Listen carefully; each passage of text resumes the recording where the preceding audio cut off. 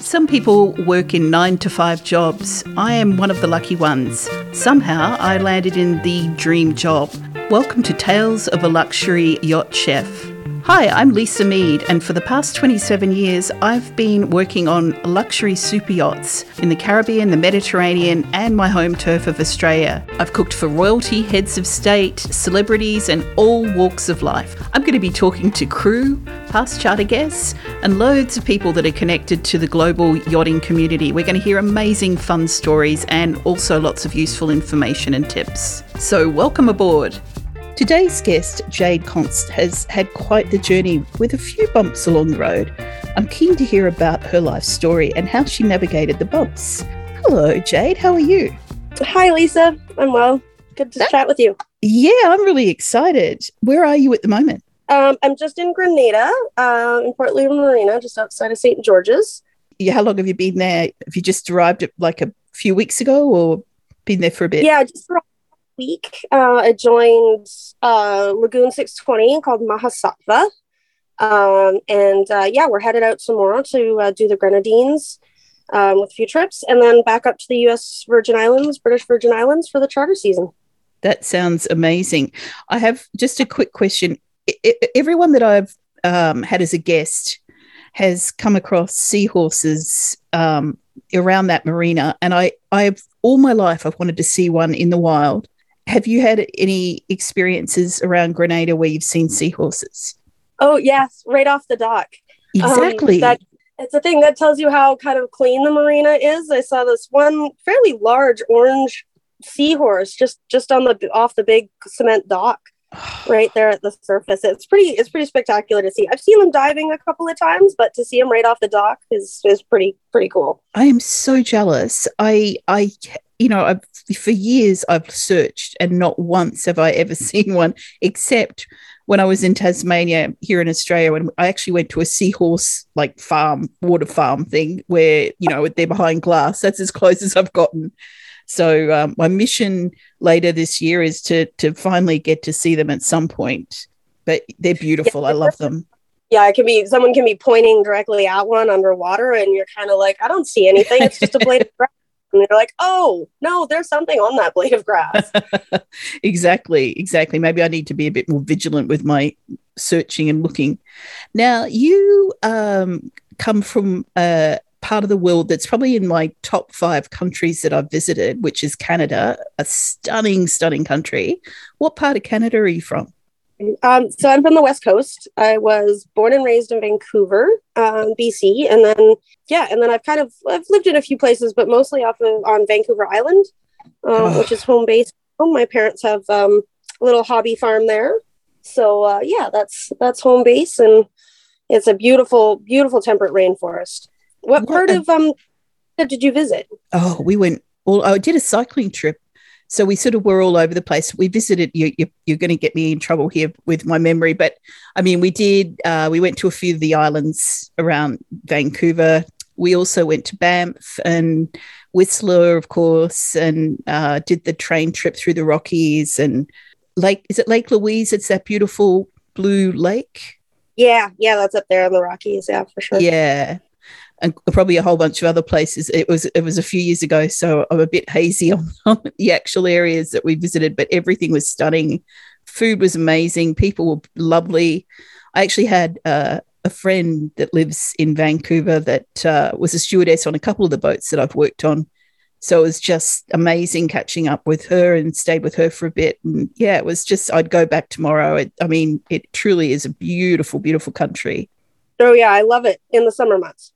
Yeah, exactly, which is luckily when we were there. So you grew up on Vancouver Island, or you moved around a bit. What would be do you have any lovely childhood memories that stand out? So I grew up in the city and then moved out after college. But, some of my best memories, especially with families, my dad and I would cook together a lot. I'm kind of one of the last of my generation whose parents kind of got them involved in the kitchen and taught them how to cook some of the basics. So I learned how to make a bechamel sauce, early on, and was never really afraid of the kitchen because I had so many great experiences cooking with my parents. And then my dad's a geologist, so he would he would be working out at mining camps most of the year.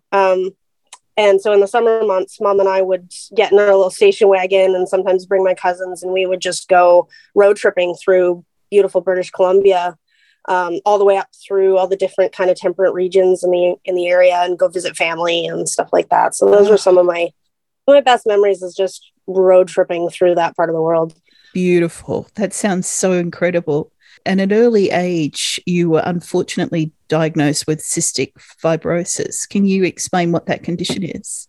Yeah. So when I was diagnosed at 14 months, they hadn't quite identified kind of the genetic marker for it, because it is a genetic disease. And what it does is it creates an imbalance of salt that passes through the cell walls.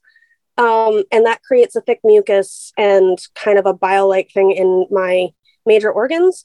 So it clogs up my lungs. My pancreas has never really worked. My liver is also, not as functional as it should be. And it just makes kind of eating and breathing difficult. Wow. But I'm quite healthy. Even though when I was diagnosed, they said I wouldn't live past 11. God. Pushing 40 and still going. And there's a new drug on the market, which is really exciting, that has extended life expectancy by like 15 years. So there's lots of hope.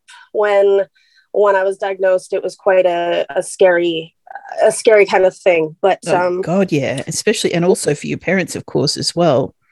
For sure, yeah. But they never really let me sit on my laurels and just resign to, oh, this is it, this is my life. They're always like, well, you got a short time on this planet, do something with it. That is so inspiring. How did you adapt your life to it? I had to, for the first little while, they did a kind of a therapy that loosened the mucus in my lungs. So the mucus in my lungs is about 60% thicker than a normal person's.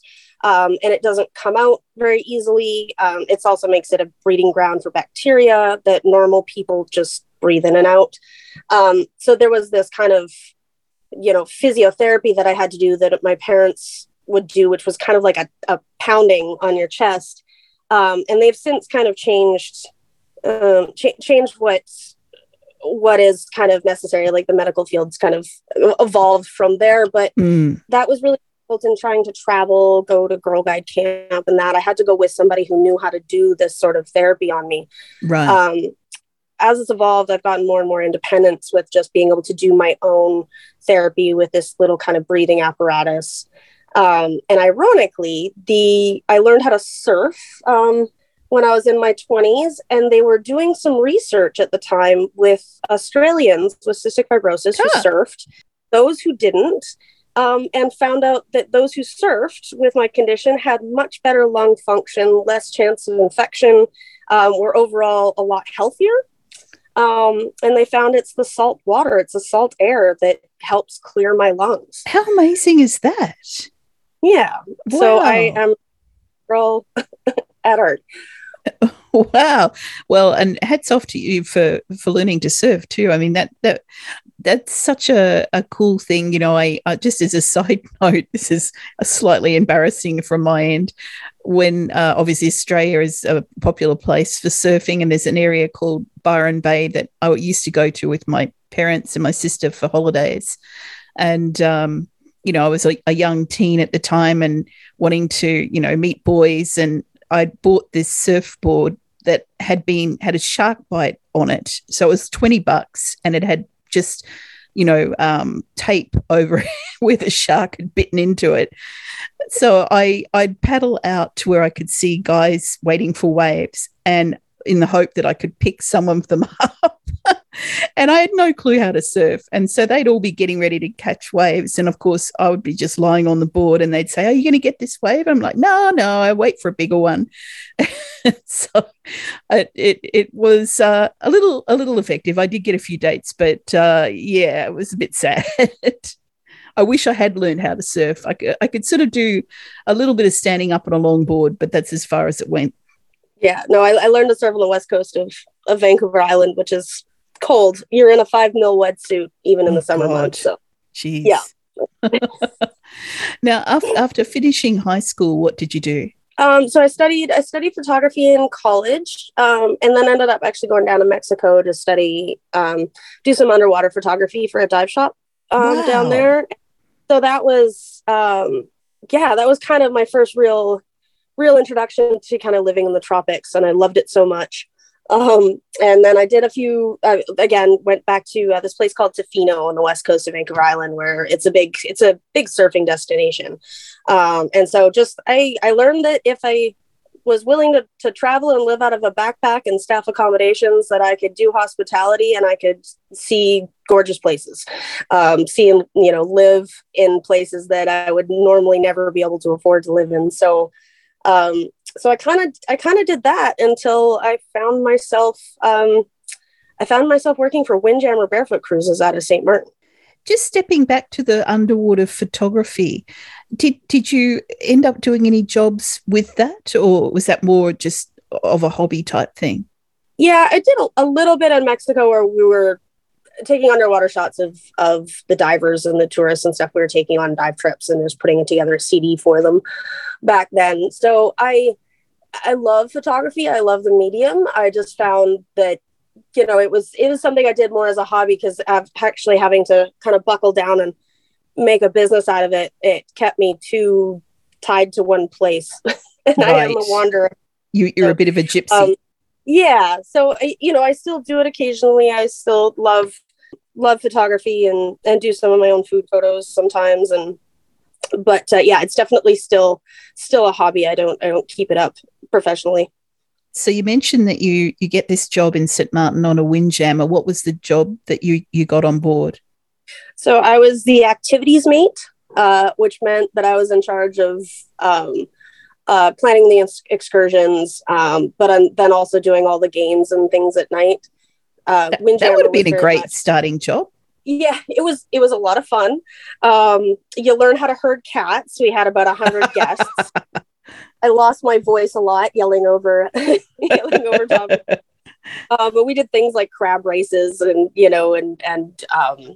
dress up nights and stuff. So it was quite a lot of fun to do that. And unfortunately, sorry, I was just going to say, did you have any prior sailing experience before you joined the boat, or was that more of a kind of learn as you go once you joined the boat?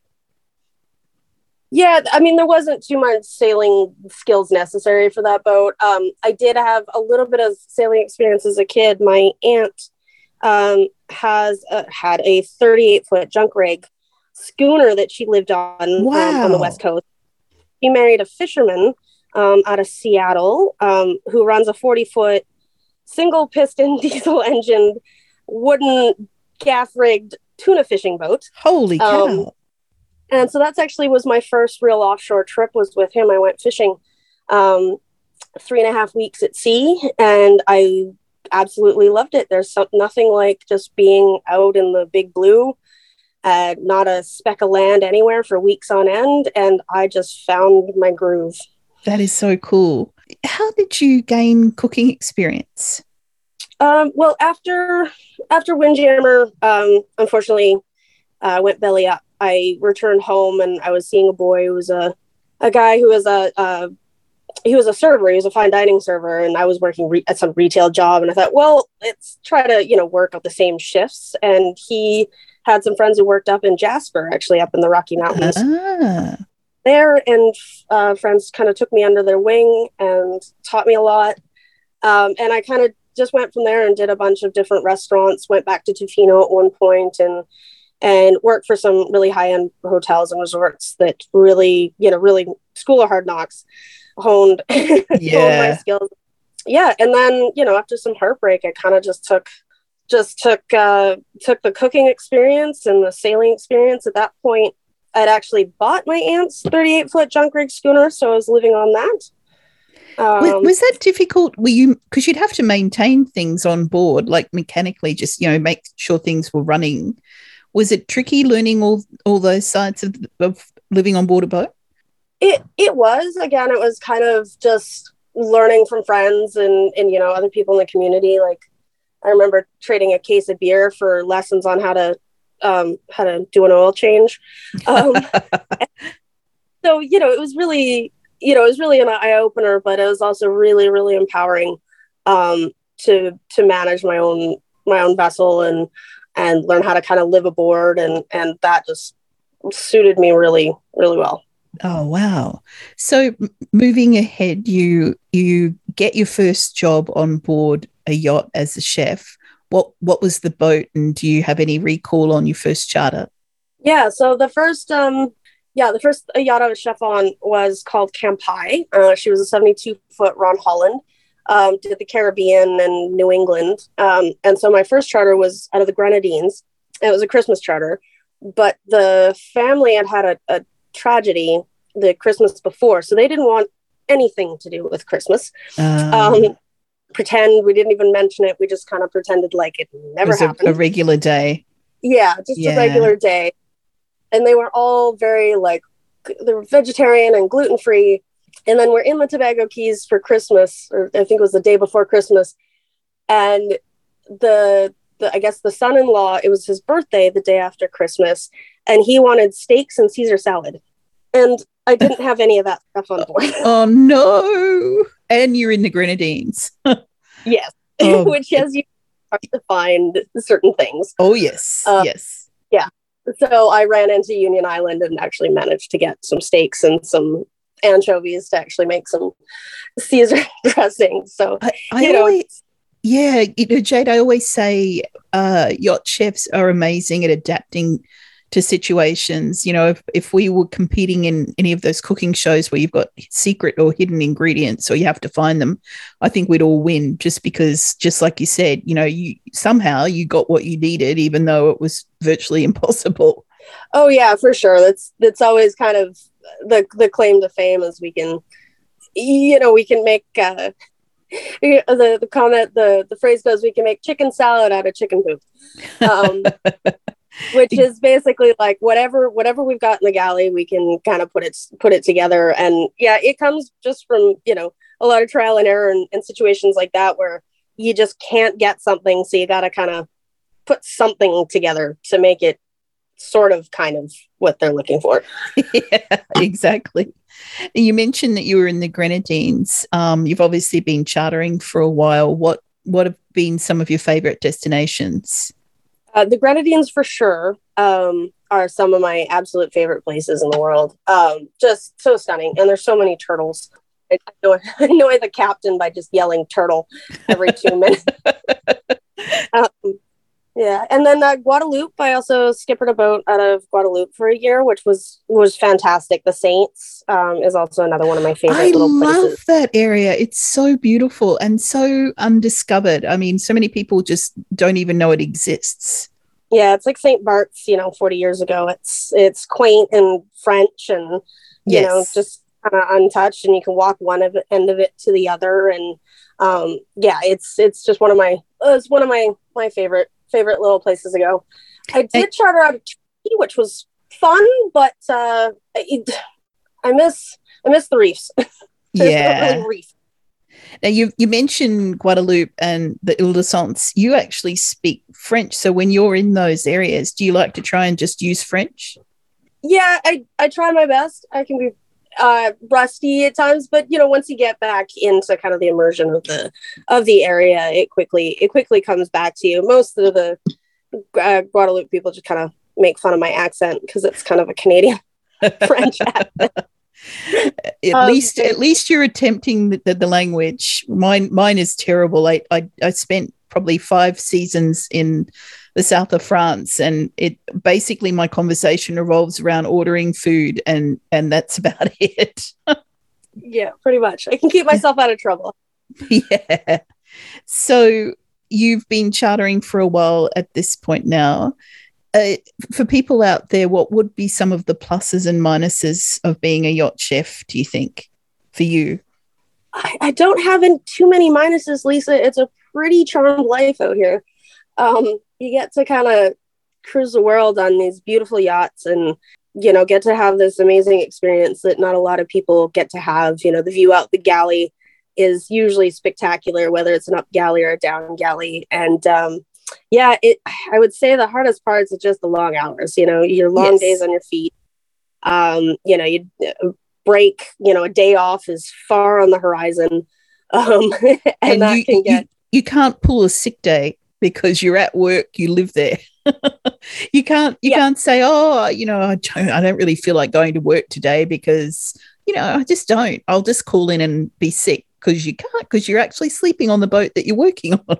Yeah, and you're always, especially when you're in full charter swing, you're always on and, in front of guests and stuff. So it's, it's hard to have a bad day when they've only got 7 days on the boat and they want a trip of a lifetime. So, yes. that part of it does get tiring, and, it makes for those spa days at the end of a long charter.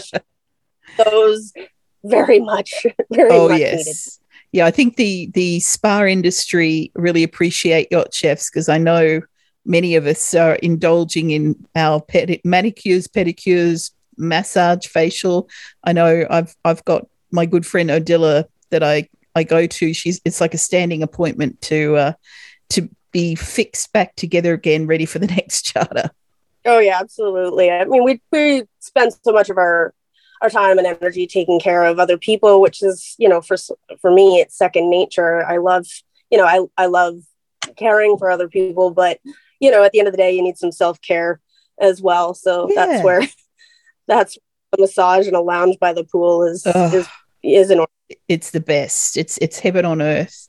Now, we've all had situations where a dish that we've made hasn't quite worked out the way we'd hoped. Have you ever had that happen, and how were you able to fix it? Oh yeah, I've had plenty of things. You spill half your blender full of soup.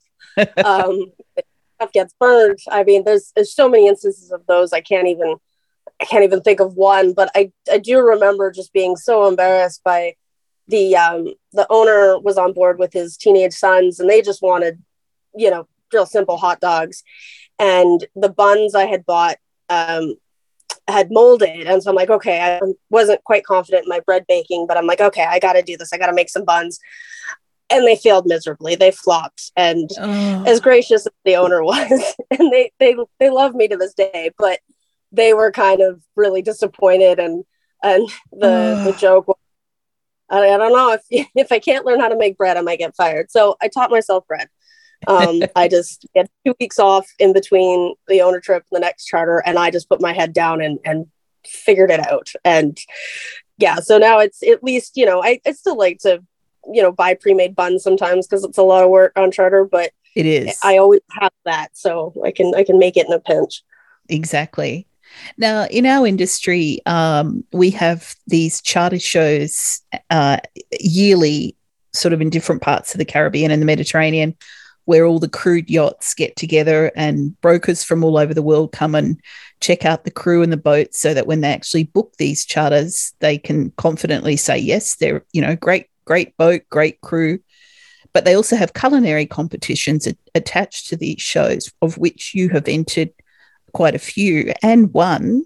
Can you give us a sort of a rundown on one of the dishes that you did that you won?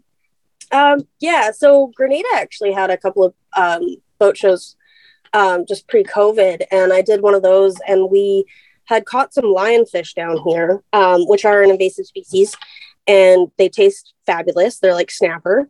And so I did a lightly breaded lionfish with some edamame puree, and then we had to use the jelly. So Grenada makes these local nutmeg jellies and pepper jellies. Ooh. And so we had to use a dish. And so I glazed some pumpkin in some nutmeg jelly. And then I did a bit of spherification around yogurt that I put some pepper jelly in.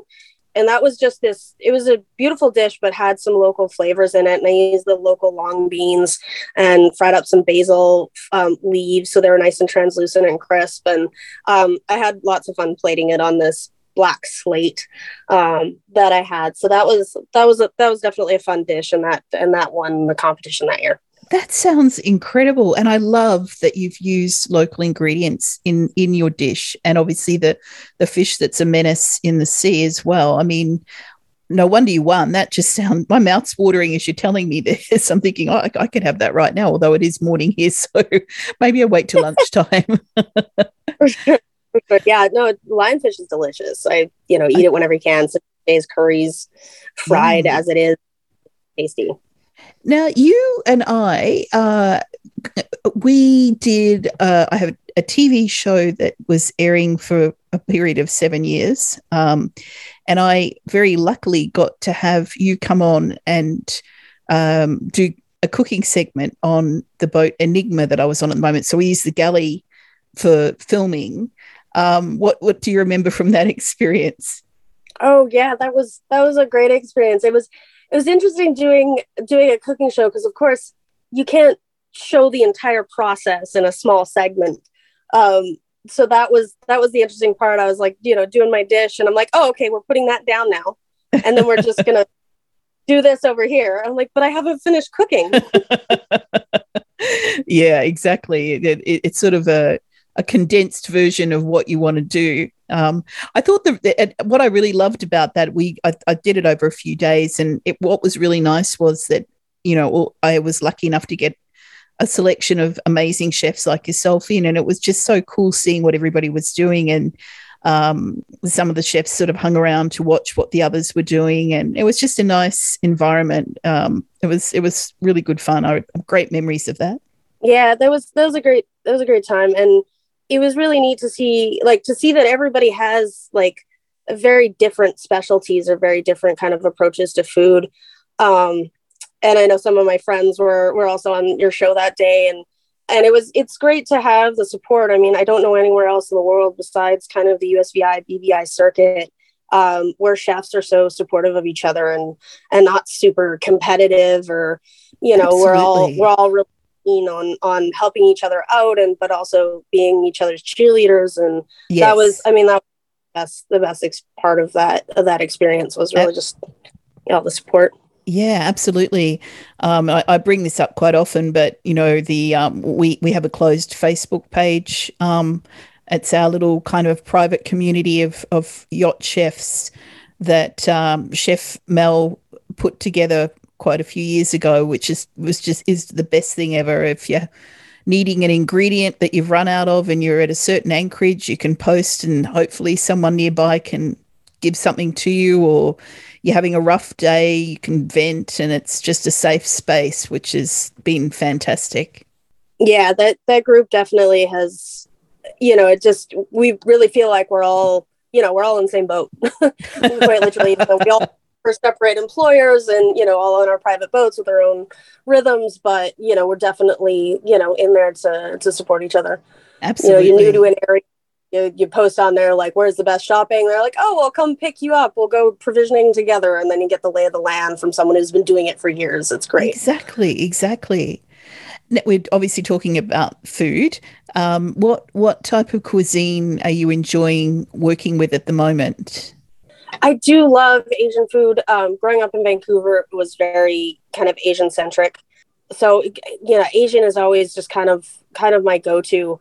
I love doing sushi. I've taught a couple of sushi workshops just to kind of get everybody else as enthused as I am in Nice. making better, because it doesn't have to be that complicated, and it always presents really well. It always just looks fabulous on the table and everyone's really impressed. But it's quite simple. It's just some fish and rice and seaweed. But it's definitely one of my favorites.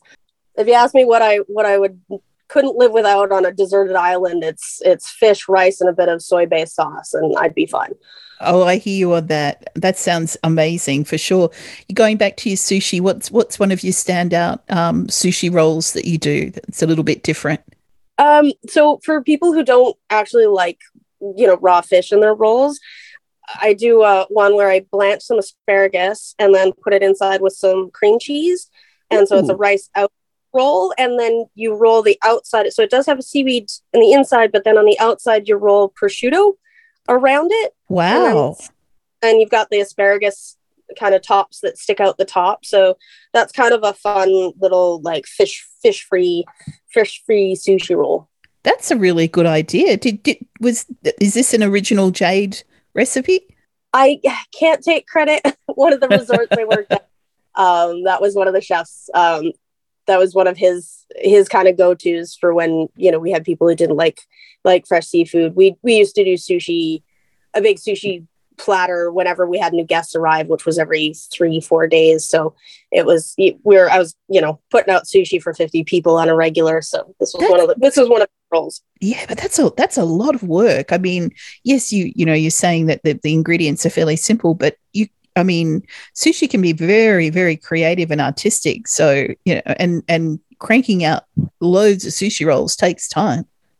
Yeah, it is a labor of love, but I love seeing other chefs kind of get creative with it and take it to, you know, a different level or do some different flavor combination with it. That's always the kind of fun thing. Like everyone can kind of take it and own it and make it their own. Exactly. That's exactly right. So are there any chefs that inspire you, whether they're yacht chefs or land-based chefs, in your history of cooking? Well, you inspire me every day, Lisa. Oh, Jade, you have just made my thank you. Oh, that's very sweet. No, that just just, you know, your tenacity, just you know, inventing yourself every day, all your artwork and all these things. It has been an inspiration. But I do have one kind of rock star chef that I follow and that I have been kind of enamored with, and his name's Grant Achatz. And he runs, he's famous for kind of his molecular gastronomy. Yum. The godfather of it, and has this restaurant, this 3 Michelin starred restaurant in Chicago called Alinea. Again, I never know how to pronounce it, but it's kind of one of those 24 courses, $1,500 later. Holy and you're cow. not quite, what you ate was food. Yes, a little bit of dusting of air. Yeah, exactly. But he's so creative at kind of changing what your expectations are for what a food experience can be, you know, whether it's through sight or smell or, you know, or just tricks. But the thing that really inspires me about him is he got tongue cancer and lost his sense of taste. Wow. And still managed to run his restaurant and keep his Michelin star just on pure memory. And I had a few surgeries when I was a child in my sinuses, and so I have very little sense of smell. So if he can do it, I can cook. That is amazing. Going back to the molecular side of things, have you dabbled with that in any of your dishes that you present? Yeah, you can do little kind of spherification or pearls. It is really tricky to do some of that molecular gastronomy on a boat, because a lot of the weights and measurements of the specific chemicals it's very, like, it's down to the 0.5 of a gram. Yeah. Which, you know, on a boat you can't really measure to that. No, and also you're rocking and rolling all over the place, so it's not like a flat surface, really. Yeah, so it's something that I'd love to play with more, just haven't really had the opportunity just because of the environment. Yeah, exactly.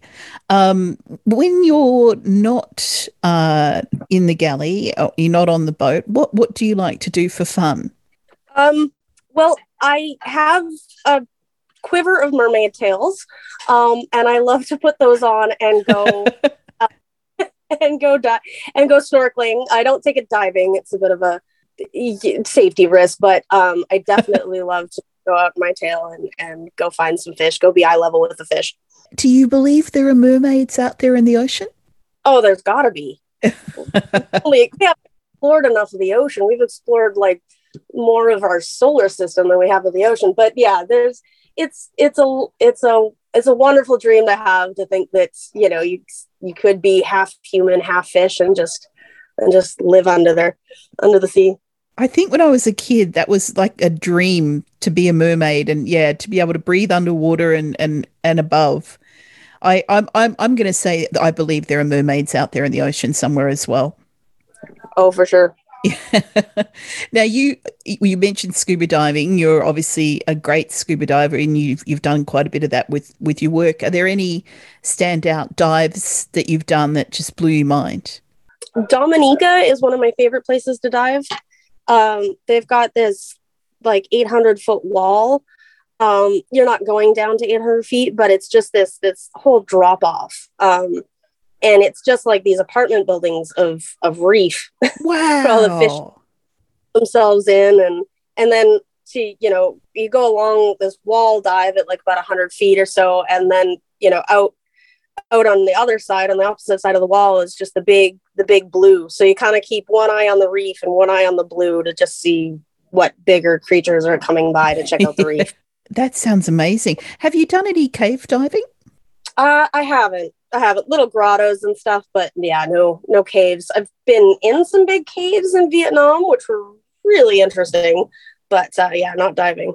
You're speaking of Vietnam, and I might be wrong where this happened, but did you hear this story about the kids that got caught in a cave, and they've actually created I think there's the movies on Netflix now. It was filmed, I believe, by Steven Spielberg, but basically, I think it was an Australian doctor of some sort who was also a specialist diver came up with the idea of slightly sedating these young kids so that they could get them out, because the water was rising in the caves and they were going to die in there if they didn't get them out, but they could also die getting them out, by scuba diving. Did you ever hear about that story? Yeah, I did. I think me and the captain were talking about that the other day, but it's pretty wild. It was because the children would have panicked had you had to put scuba gear on them and, yes, for a cave. So it was mostly just to kind of, keep everybody calm, which is kind of it seems like a crazy way to do it, but hey, it worked. They saved every kid. It was amazing. Yeah, no, that was quite incredible. Yeah, cave diving makes me a little bit nervous. I'm more about the the wildlife and the sea life kind of aspect of it. So unless there's something really, funky fish to see down there, okay. Yeah. Now, are there any, you've, obviously done quite a bit of traveling. Are there any places in the world that you would like to visit that you haven't had a chance to get to yet? Yeah, it's a bit of a toss-up. I was thinking about this. It's a bit of a toss-up between South Africa and Japan. I've got so many friends. Yeah. So many friends who are South African that I'd love to go, but I'd want to go with them and meet their families and, and go on safari with them rather than, taking a tourist trip. So that one's got to have the timing's got to be right for that one. And then Japan, just because I learned how to do origami when I was really young and still do it. It's one of my little kind of fidget spinners, is folding little things, and everything about the Japanese culture, just how just precise and minimalist and delicate, and just all that attention to detail just really enamors me. So yeah, one of those, or two, both those in my life. I hope. Definitely. Yeah, absolutely do both. You can't go wrong. I've been lucky enough to visit both, and they are both incredible places. Good choices, definitely. For people that are wanting to get into the yacht chef industry, do you have any advice? Oh gosh, that's a tough one. I guess it's really kind of specific to each, situation, or what people want to do with it. Get comfortable having to prepare and understand, like, cooking a meal from start to finish, or planning a menu from start to finish. Because if you have a little restaurant experience, you're kind of just doing one department, or like one section online. Yes. And you're just doing kind of one type of food or something. So getting confident and comfortable with not just savory, but pastry, and not just, not just classic French, but also, other types of cuisine, and learning about dietary restrictions and all of that is kind of, from a culinary point of view, that's what you're gonna have to, those are going to be the biggest challenges you'll face. Jade, that is such great advice, because you're right. I started my career in restaurants on land, and you're right. It is quite a narrow field. When you're in a restaurant, you're dealing with whatever their cuisine is on the menu. And you're right, we have to know basically everything. We need to know, like you said, dietary requirements. Every person has different tastes. So maybe someone likes Moroccan food, or somebody, likes African food, or I mean, it could be anything. And you really have to be comfortable just jumping into any cuisine. And like you said, having pastry knowledge is huge. I mean, you're a lot of the time you're making everything, well, a lot of things from scratch, and you just have to have so much food knowledge for sure. Yeah, that's a big thing. I mean, a lot of it you learn along the way. Yes. But a great resource I found is called the Flavor Bible, and it's just got these charts where you pick an ingredient and it tells you what other ingredients go with that ingredient and what style of food it kind of fits under. And so it was just a great thing to kind of like, okay, I've got spinach today, or I've got duck. What do I do with duck? And that kind of helped with this, what we have to deal with on Charter, which is like, I need to make steak and Caesar salad, or, I've only got, what do I gotta, and I gotta come up with one last dinner because they decided they're not going to eat on shore today. So Jade, is that an app that you downloaded, the Flavor Bible? It's just a book. I don't think they have an app for it yet, but it does come in an ebook, which is really helpful. You can just search, and it's just, there's a couple chapters of descriptions about how to pair different flavors and how and why that works. And then there's just the charts that kind of go through and give you kind of the main things that will pair with it, but some unusual things, or just depending on the season. Christmas is a category, like what kind of foods are associated with Christmas.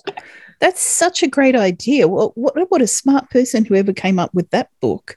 And for those out there that are thinking about this industry, I mean, that would be the perfect book to have. And because it's an ebook, even better. That's fantastic.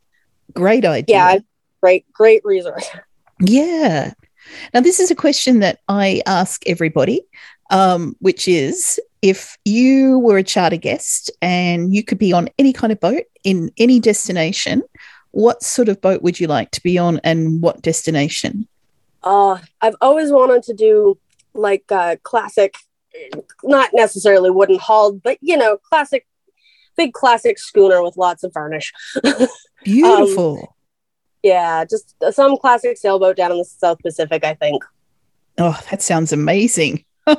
Your sun's setting over the water and you've got the sails going. Oh, that sounds incredible. Anywhere specifically in the South Pacific, or just sailing around all over the place? Yeah, I haven't done any of it yet, so I'm pretty much open to wherever the best spots are. Yeah, I'm a romantic at heart, so I love those old classic schooners. That sounds incredible. Well, I can definitely suggest sailing around Fiji. I was there recently, and it is absolutely spectacular. Very untouched, and just amazing people and beautiful water and stunning islands. It's really gorgeous. Yeah, I haven't heard a bad thing about it yet, so I'm dying to go. But definitely on on a schooner. Yeah. Now, if people want to follow you on social media, what's the best way to do that? So I have an Instagram for my food photos. It's called Just Chef Jade. All one word, all lowercase, no hyphens or anything. And that's just my Instagram. But yeah, that's all I got. I've between you and Mel, and I think there's a few others that have kind of made cookbooks. I've always thought that that's kind of my next project. Guests are always asking for, recipes, or when are you going to make a cookbook? And so, now that I've kind of getting my feet wet again, back on boats after a short hiatus, I think that's my next project. So stay tuned for that one. Oh, you definitely need to make sure that you let us all know when that's coming out, because I'll be putting my hand up for one of those books. The food is going to be amazing. And also I know the photos will be incredible because you are a great photographer. So it's a double whammy. Yeah, double whammy. And my captain as well is also a really good photographer. So I'm like, oh, great. Someone to take the photos that I can just... Sorry, I was just going to say, what's on the agenda for the rest of your day? I know it's evening there now. Is it just a nice chilled out evening, or do you have plans? Yeah, we're just hanging out. It's going to be an early morning tomorrow, so it's an early evening tonight. We're just just visiting again. There's other friends on the dock and other boats, just kind of catching up at the beginning of the end of off season, and it's just good to catch up with old friends and hang out, and I'll be off sailing tomorrow. Well, safe sailing on the journey. And I just want to say, Jade, thank you so much. You were amazing. I'm super excited for everyone out there to hear you chatting. It was incredible. Your story is amazing. Thank you, Lisa. It was a pleasure to chat with you, and hopefully we'll see you on the water sometime soon. You will definitely see me for sure. Have a lovely evening. Yeah, you as well. Before I go, if you'd like to hear more information on today's podcast, or you have any questions at all for me, you can contact me at my website, lisamead.com, lisamead.com. Don't forget to subscribe or follow wherever you listen to your podcasts, and you can even follow me at Chef Lisa Mead on Instagram. Until next time, I'm Chef Lisa Mead, and you've been listening to Tales of a Luxury Yacht Chef.